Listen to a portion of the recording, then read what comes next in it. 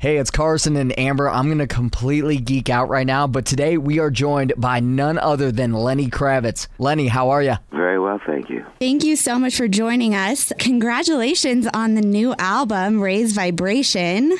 Thank you. It is coming out September 7th, which is really awesome. Your 11th studio album, so that's so cool. I want to talk about your single, Low. You've had millions of streams on Spotify, and I love that your late friend Michael Jackson got to do the backup vocals. Yes. It's an honor. It's just beautiful to have him on the track and hear it. Every time I hear it, it still surprises me. It's so funny that you say that because when I first listened to the track, I was on my way home, and I just remember thinking myself, because I had no idea that Michael Jackson was on there, he sounds just like Michael. It's almost haunting. That's funny. A lot of people thought, why are you biting Michael Jackson like that? I was like, well, it's him. It's not me. So I love the concept of the album and just the title, Raise Vibration. You said that you communicate best through music, and I just thought that was really amazing that you're just communicating such a positive message through the record. And I wanted to ask if there's maybe a specific track on there that raises your vibration. I know each track is special to you, but is there a specific one? I kind of see the album as one piece.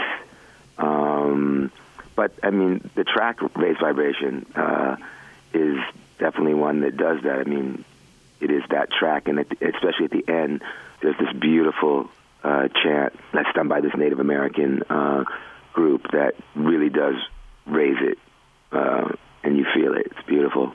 That's awesome. And going back, I know you're coming on tour Tuesday, October 2nd at the First Bank Center. We are super amped about this show. By the way, get your tickets at alice1059.com. But I wanted to ask you, because you spend time in Paris and Bahamas. Mm-hmm. I know you grew up in Brooklyn. Two different dynamics in both of those places. Do you enjoy being and recording in the studio more, or do you enjoy being out on tour more? I love them both. I mean, the studio is very, very special to me because it's where the music is created, and I could be in the studio, all day long, all night long for years. I mean, I could just get up every day and go in the studio. There's nothing that I love doing more than that. But going on the road is essential, and it's the place where you share the music and you experience it with other people, and what they give me is just so amazing. The energy, the love, and it motivates me and keeps me going. And I think connection to you is just the biggest deal when you're out on tour, with connecting with your fans and having them connect to the music, right? Absolutely. One other quick question I wanted to ask. You said a lot of these songs came to you in your dreams. That's amazing. Is that typical for you? Has that happened to you before, or is this just specific to this album? It has happened, but I haven't dreamt a whole album. I might dream a couple of songs on an album. Normally, I just hear them. I'm awake, I'm living, I'm doing whatever it is that I'm doing, and I all of a sudden hear something. And it's the same thing, really. It doesn't matter if you're asleep or you're awake. It's something that is out there that's coming to you. But in this case, I was waking up, between 2 and 5 in the morning, just waking up with these songs in my head. You have to wake up and, get yourself together where you can concentrate for a minute and, start putting it down before it goes away, Yeah, very cool. Amber and I were just talking. We don't remember anything from our dreams. So the fact that you can actually hear a song in your mind when you're sleeping and then wake up and remember it, just to even record it on your phone or grab a piece of paper and write it down, that's amazing to me. I'm very thankful. It just seems like the music's flowing towards you, and I can't wait to listen to the full album and see you when you come to Denver.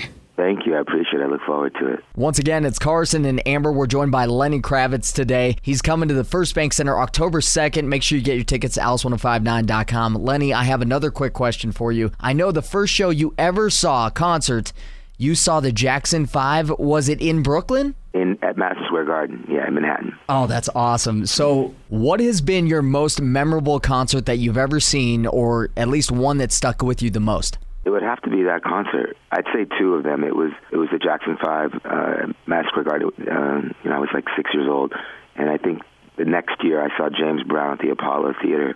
Those are the first two concerts I saw, and probably the most inspiring, just because those are the concerts that I saw that made me want to do what it is that I do.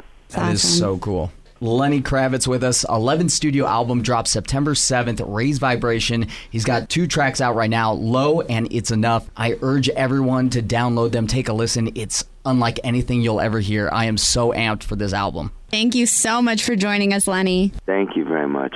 There it is. Lenny Kravitz coming to the First Bank Center October 2nd. You do not want to miss this show. Make sure you snag your tickets at alice1059.com.